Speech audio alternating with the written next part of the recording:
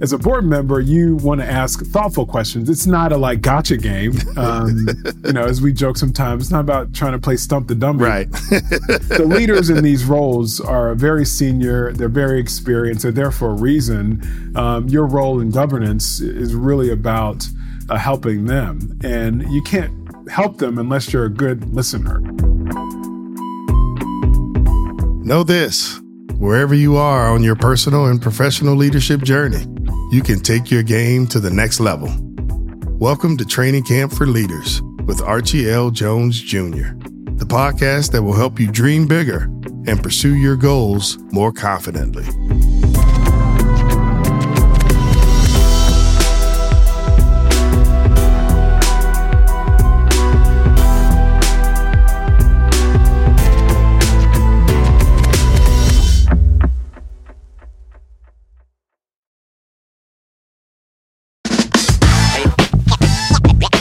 For our second episode on governance, I have a very special guest, Theodore Colbert III, or as I call him, Ted. Ted is the president and CEO of Boeing Defense, Space, and Security. Boeing Defense is a key supplier of aerospace products and services to the U.S. Air Force and other customers across the world. Ted has also been a leader in the automotive and banking industries. In this conversation, recorded back in September, you'll learn about Ted's commitment to service, his foray onto public and nonprofit boards, and all the lessons he's learned along the way. Ted shares how less talking and more listening can make you a better leader. We also chat about a concept every leader should think about: situational leadership. It might be an unfamiliar term to some of you, but we'll get to that at the end. I'll also recap the main lessons from this episode, so make sure you stay tuned for that. Ready? Let's go. I'm going to check your memory on, do you remember how we met? Or what's your version? I remember, it's funny, I saw that question. I was like, I'm pretty sure we met. I know where we met. We met on the vineyard. Yes, we did. But we spent most of our time together when we first met. We went fishing with our boys. We did. Had a really good time, and the boys got to know each other, and frankly became great lifelong friends, and families have just been close ever since. So it was good times. Good time. Amen to that. Amen to that. And it's still roommate together now. It's amazing that they're that close. Our youngest are roommates now. Our oldest are both in Boston. Well, we're both in Boston. They are. That's right. That's right. That's right. That's right. So, and they're doing well. It's bizarre that our sons have stayed roommates for so long. That is unusual. I know. I was expecting at any moment for that to change, but they're kindred spirits now. Before we get into Ted's leadership journey, we have to go back. A couple of generations back, actually. Because as it turns out, leadership and service runs in his family. My dad served in Vietnam. Both my grandfathers were veterans. My mother's father worked in the naval shipyards and down in Portsmouth, Virginia. He actually died. I think one of these people in that generation that worked themselves to death. But he worked hard on the shipyard there. And when we were finishing high school, while the military was an option, the number one option was you need to go to college. Right. At least in my family and circles that I ran in.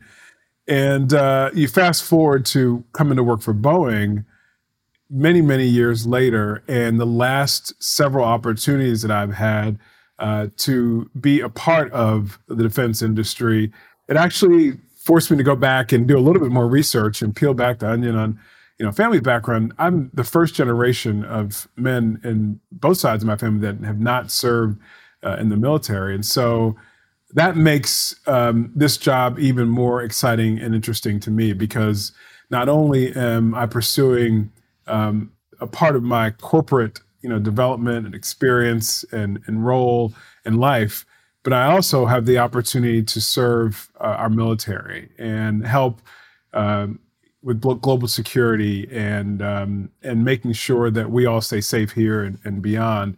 And that is a big mission. It is a service-driven mission. I don't care what anyone says. These jobs are about serving our people and serving the world. And the decisions that we make in this role, in this organization, this company, do make a difference.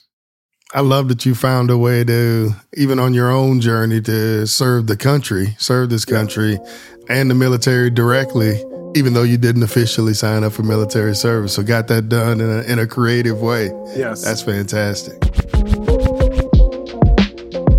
Ted eventually got a dual engineering degree from Georgia Tech and my alma mater, Morehouse College.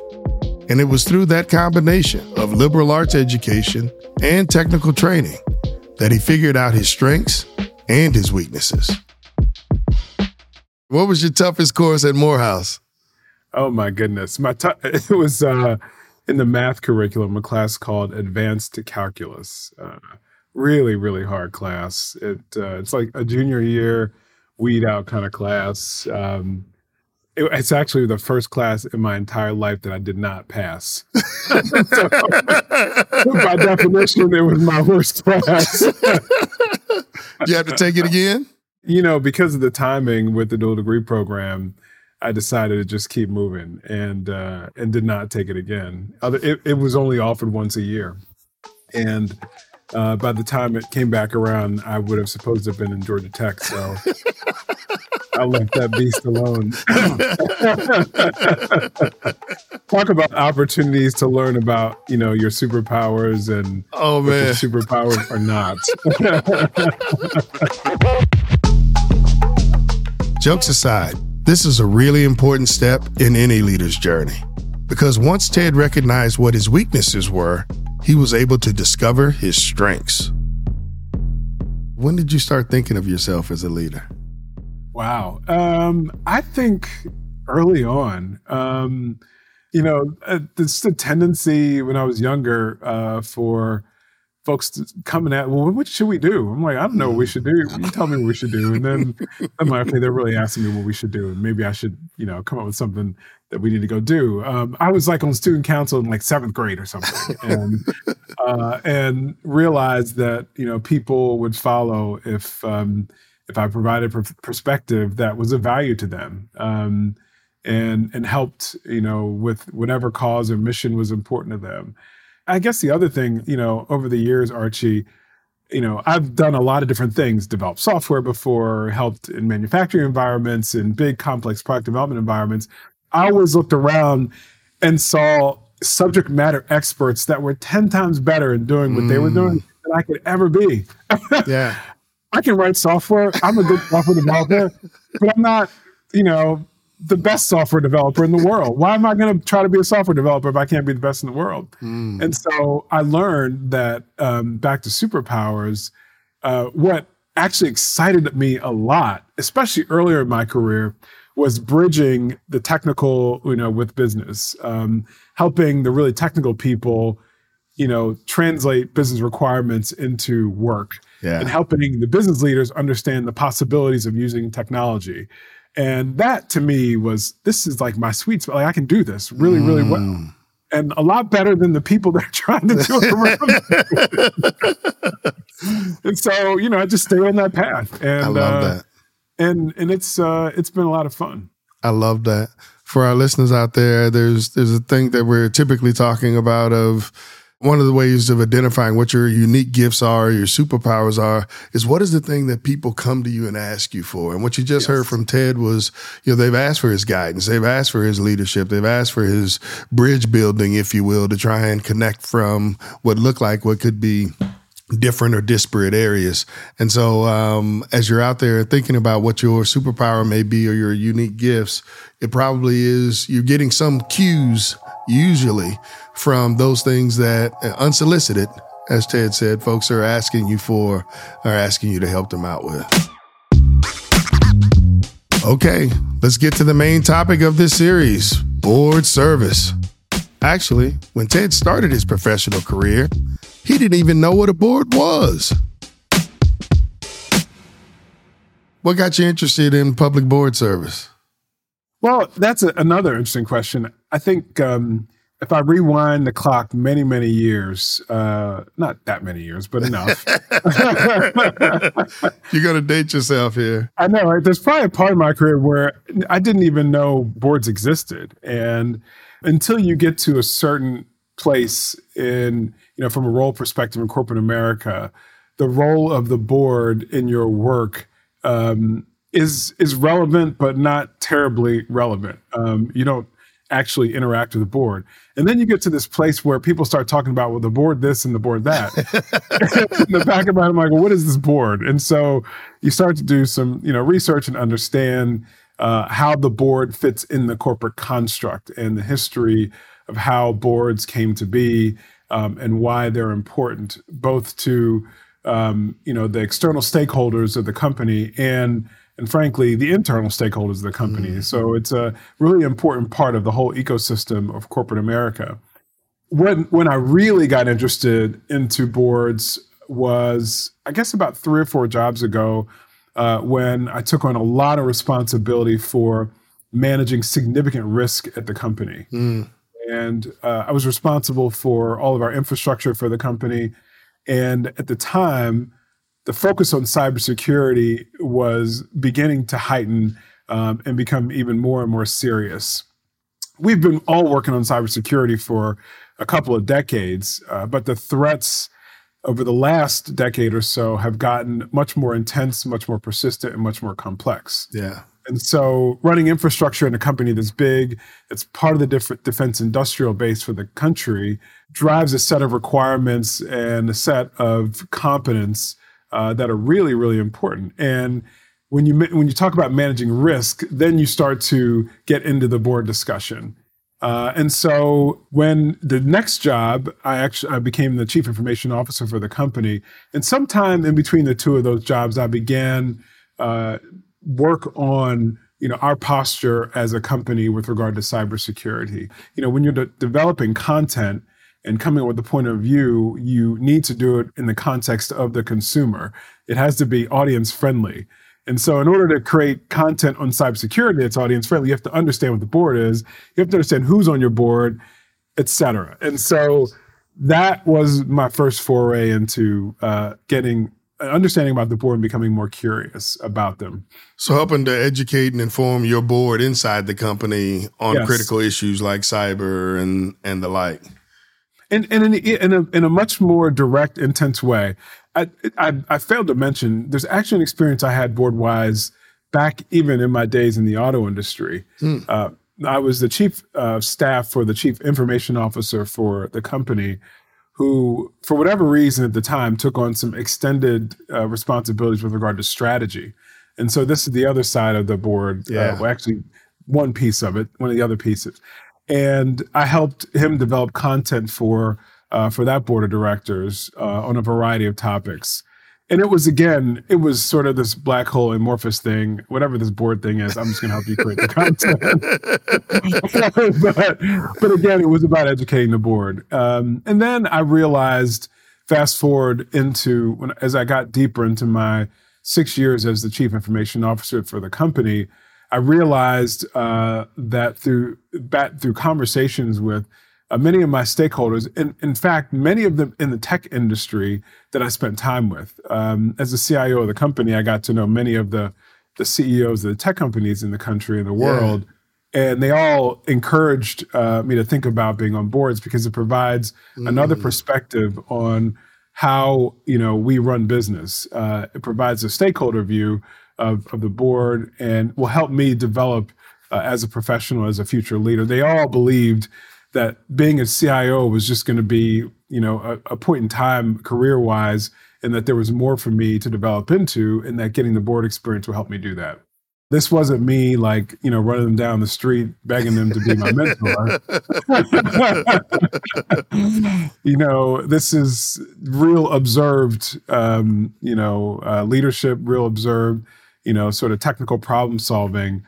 And so people taking an interest in you as you demonstrate, both what you can do today and give them a glimpse of what you could do might be tomorrow, Yeah, I want our listeners to understand, this idea of your resume in action that Ted's describing here, where you actually, rather than telling people what it is you can do, that they actually get to see it in the field, see it in action, see him solving problems, and how that brought about opportunities.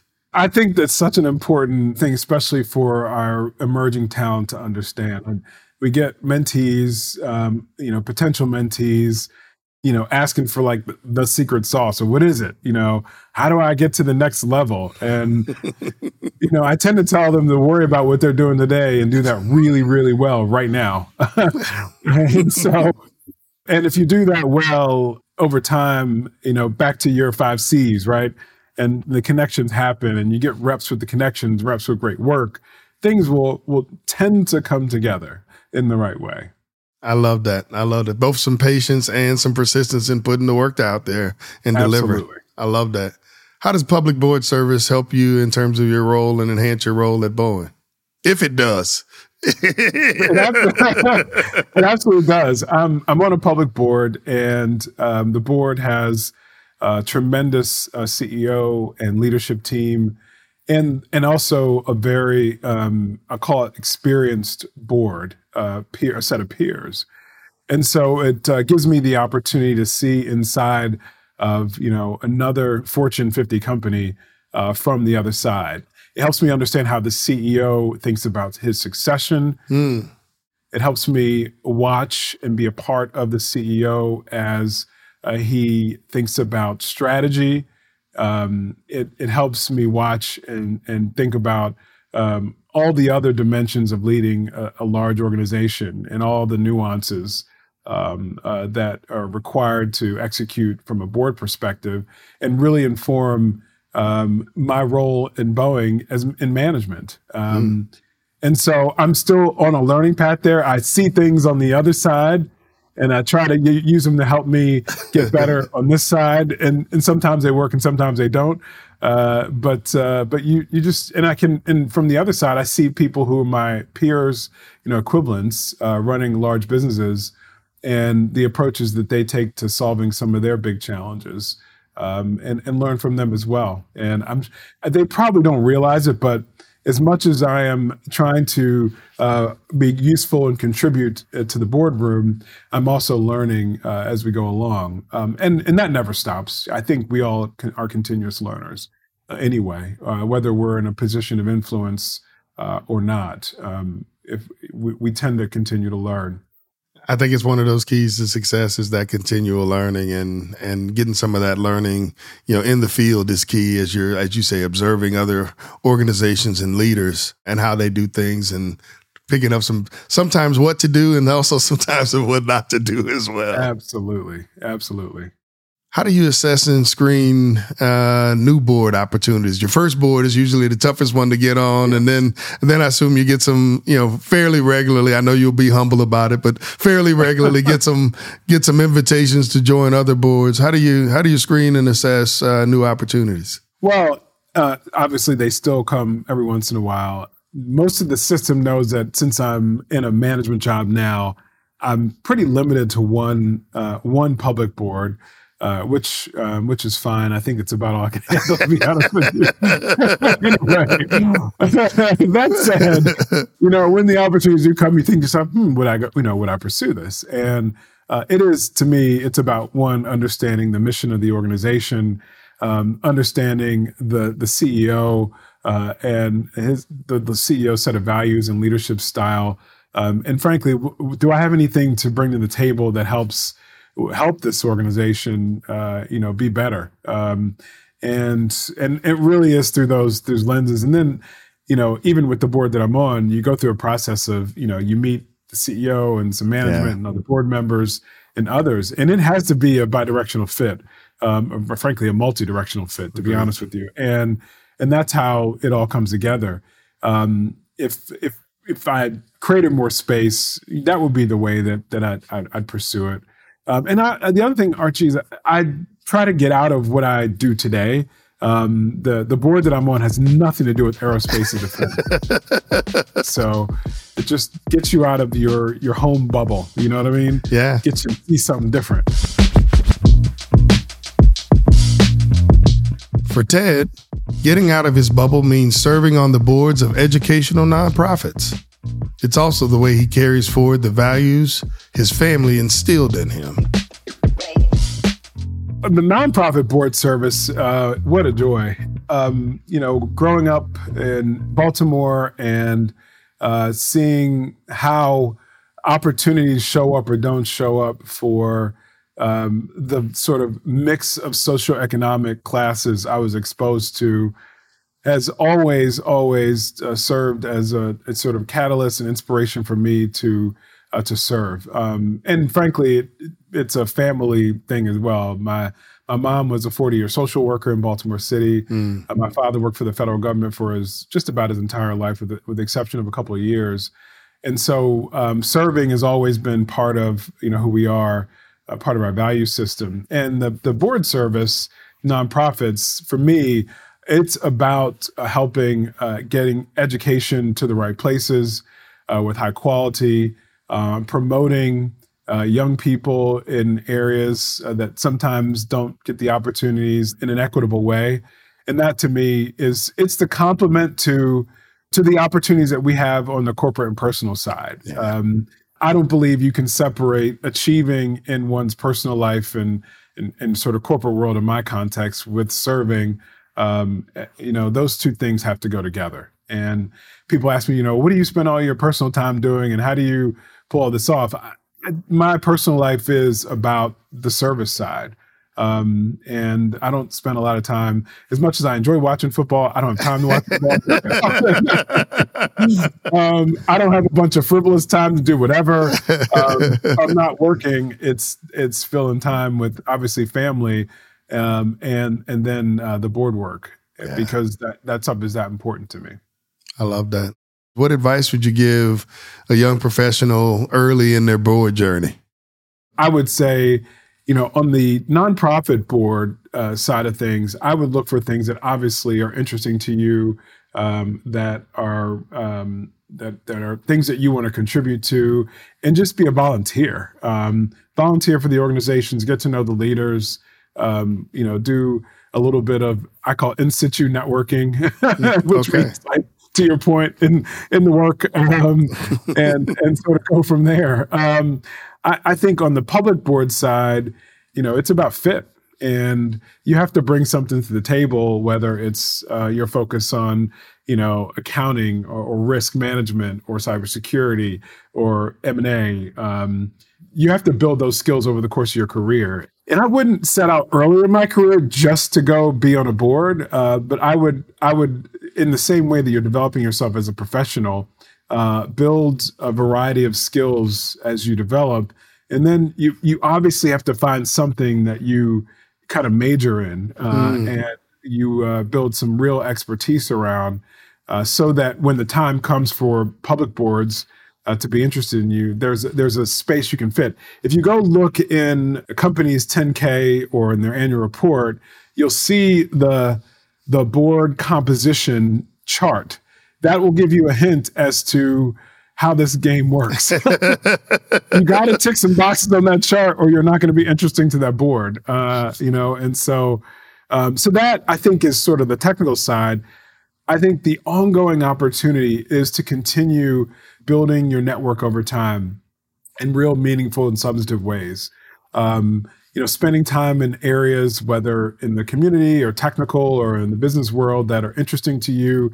Finding, real quality engagements with leaders in those areas, helping and trying to figure out ways to contribute to the industry or topic in meaningful ways. Those are all, I think, important sort of waypoints to board service. And I think if you just sort of take your time through that, you'll find your way there. Just trying to push your way into a board, I don't think it's going to be a good experience for you or the board in the end. No, I love that. I love that idea of investing in those relationships. You're talking about having, meaningful and substantial relationships versus, collecting names and collecting business cards and, having an inch deep but a mile long kind of network doesn't help you as much as having, a much more, truly cultivated set of relationships. So I love that you're reinforcing that point for the leaders on that are listening to the leaders that are listening to us. It's hard these days because you can go an inch deep and 500 miles wide because of the social networks. You can fake yourself into thinking that you have, 2,000 friends. You really don't. I agree. Any examples of the power of that diversity? We don't need a specific example with a name, but some stories or some examples of that diversity really coming into play and creating value. Oh, for sure. And it's interesting. This is a great question. One of the boards I'm on has some amazing diversity, socioeconomic, race, gender, et cetera. And as we were going through the pandemic, the CEO wanted to pivot strategy just a little bit because of the moment and because the fact that the mission just needed to reflect the moment and amplify the opportunities of the moment to bring more equity, into their target base. And not everybody on the board was on board with that for a variety of reasons. And this is a board. And I think this is probably the case with all my boards. There are real significant philanthropists on the boards that bring a lot of zeros to the table. We'll just call it like that. And then there are a lot of people on the board that bring a lot of experiential sort of substance to the mission.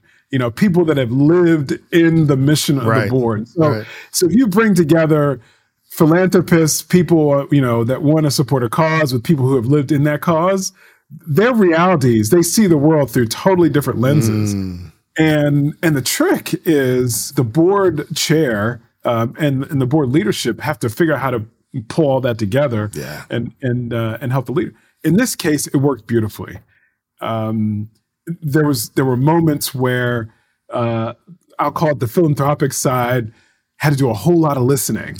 And the experiential side had to do a lot of sharing and in very, very intentional ways. And that diversity came together to recombine and really, really support the CEO as the CEO thought about the way forward. And I'll say today, it's working really, really well. But it was a moment. It was tough. Without that diversity, though, Archie, you end up going down one path or the other very quickly. And very blindly in some ways. And, the experiential way doesn't have all the answers. No. And the philanthropic approach doesn't have all the answers either. The two coming together, that's where the real value is and the beauty of having all these people sitting at the table. And that's what worked well. Now, as you've heard already, Ted has a unique combination of assets that help make him a great leader. But when I asked him about the superpower that he uses most in the boardroom, he chose one that we can all have, but often forget about. I try to be a really good listener, and listening to me is sort of on the pathway to being an empathetic leader. And that is on the pathway to really trying to draw out of people, what is it that they are really great at? And I do this day to day as a leader in my management role, always trying to figure out, what is this person really great at and how do we make best use of their talents and resources? And then how do we recombine them with everyone else around them to make us all better? In the boardroom, it is about listening and understanding, where the challenges are for the organization, how the CEO thinks about the market and the industry, and how do the strategies fit into that, and what are we missing, and how do we ask a thoughtful question to help encourage thought process. And that's where the listening comes in, because you have to, as a board member, you want to ask thoughtful questions. It's not a like gotcha game. It's not meant to be a gotcha game. It's not, as we joke sometimes, it's not about trying to play stump the dummy with right. the man. And frankly, that's insulting. I mean, the leaders in these roles are very senior. They're very experienced. They're there for a reason. Your role in governance is really about helping them, and you can't help them unless you're a good listener. And so I tend to be a good listener and sort of process what I hear and then provide perspective. If you're being a great listener, how do you balance that? When it's time to speak, how much to share, when to share? It's that is another set of superpowers, to be honest with you. I had one of my leaders here who's since retired actually tell me, this is not my own observation. He said, don't stop your approach to discernment. You know when to speak up. You know when to just let things go. You know when to go really hard on something. Don't let anyone disrupt that. And more often than not, that is a really challenging thing for a lot of leaders to figure out. And sometimes it's just informed by their leadership styles, their personalities. I tend to believe that we need to sort of check the ego in those moments, because the ego doesn't always allow you to be a good listener. It wants you to just tell everybody what you think. And sometimes that's interesting. Sometimes it's not. So, especially when you're talking to a room full of experts, we have this joke now, don't let my expertise get in the way of your ego. And, wow. And so to me, I don't ever want to show up that way, either with my team or in the board environment, which is why, going back to our point before, you want to be a good listener. And so, and that gets harder and harder as you get more experienced. As you become more and more experienced, you have fed into your intuition with more and more reps. And your inclination is going to be to just use that intuition and that experiences, and the little ego person is going to say, just say what you got to say, and the id is like, just chill for a minute and like, listen, and inform the ego just a little bit more so that you can be that much more thoughtful about how you provide advice. How do you manage that internally? Because as you say that, I think of in your role, CEO of your division and area, folks are expecting you to come with answers. Yes. And so how do you balance that listening to here's the answer from Ted? Let me tell you, that's what these roles are all about. And it's all about situational leadership. You hear that? Not every situation requires the same form of leadership. It's all about knowing when to take charge and when to let others step in. There are times when you have to be significantly more directive. And there are a set of attributes that are in place that say you need to be more directive right now. And then there are times you have to step back and let the team work together, empower them to learn together and to create and recombine together. Sometimes you don't have time for all that. And sometimes you're out of time. And as the team goes through its phases of development and maturity, and in the context of whatever problem you're trying to solve, and the timeline with regard to solving that issue, you traverse, all the elements of situational leadership, whether it's being more directive or allowing the team to be more collaborative. And that's what you think about constantly. That's what your brain is constantly cycling through. Is this the time to like put my foot on the gas, or is it time for me to take my foot off the gas? And we tend to see leaders as very binary, one way or the other. Yeah. And great leaders know how to discern and when to figure out how to traverse that sort of situational leadership matrix. And that's what I spent a lot of my energy doing, and take a lot of inputs with regard to doing. So it's hard. That's the hardest, one of the hardest psychological, parts of being a leader. One of the things that we talk about, and I love that you brought up culture, is bringing your full self, your authentic self, to all situations, work included. How does that work for you? How have you leveraged your background and experience and culture, from where you grew up to going to an HBCU? How do you bring all those things to your leadership journey? Well, it's interesting because that it's a great question, and there are a lot of nuances to it to bring in your authentic self. And I believe that number one, the value system that I have always starts. That is the beginning and the foundation. I won't work for a company or a person that doesn't share and amplify those values. Treating people fairly, working hard. Being thoughtful about how, we reward each other and uplift one another. Those things are really, really important to me, amongst a whole bunch of other things. I think more broadly than that, it depends on the situation. I can, and it's from the superficial to the deep. There is a way that you show up in the Pentagon. There's a way that you show up, on Capitol Hill. Yeah. Those are not your things to negotiate. You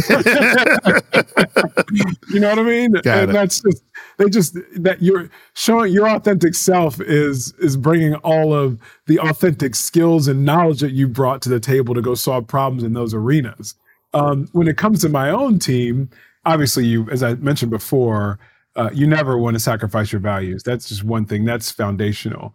There are a lot of things on top of your values, what's interesting to you, what excites you about the world and life, that as a leader, you have the opportunity to influence the people around you with, whether it's music or arts or the current social issues.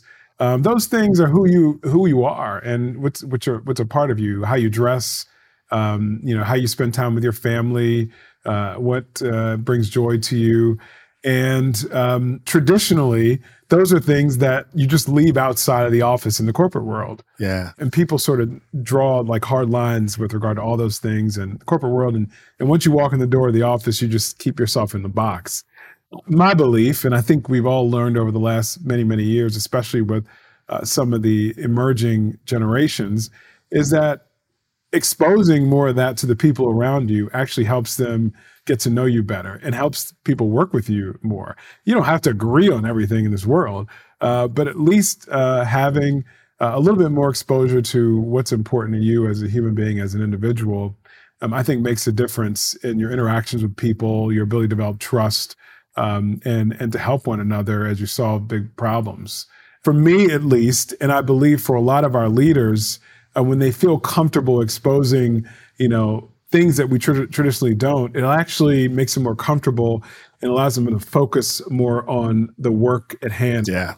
And really, to me, as a leader, that is the bigger goal. I don't want people feeling like there's something they're being judged about every day that has nothing to do with the sort of content of their work. And sometimes you have to expose those areas just so people know that you're not being judged on these superficial things. Those are just context. We want to get focused on the work at hand. What a pleasure to have Ted on the podcast. A quick recap of what we learned from him. Number 1, leadership is a form of service. If you're looking for board opportunities, prove yourself by focusing on becoming better at what you're doing right now. Number 2, different situations require different forms of leadership. So be a better listener. And number 3, bring your authentic self to work, and your team will thrive.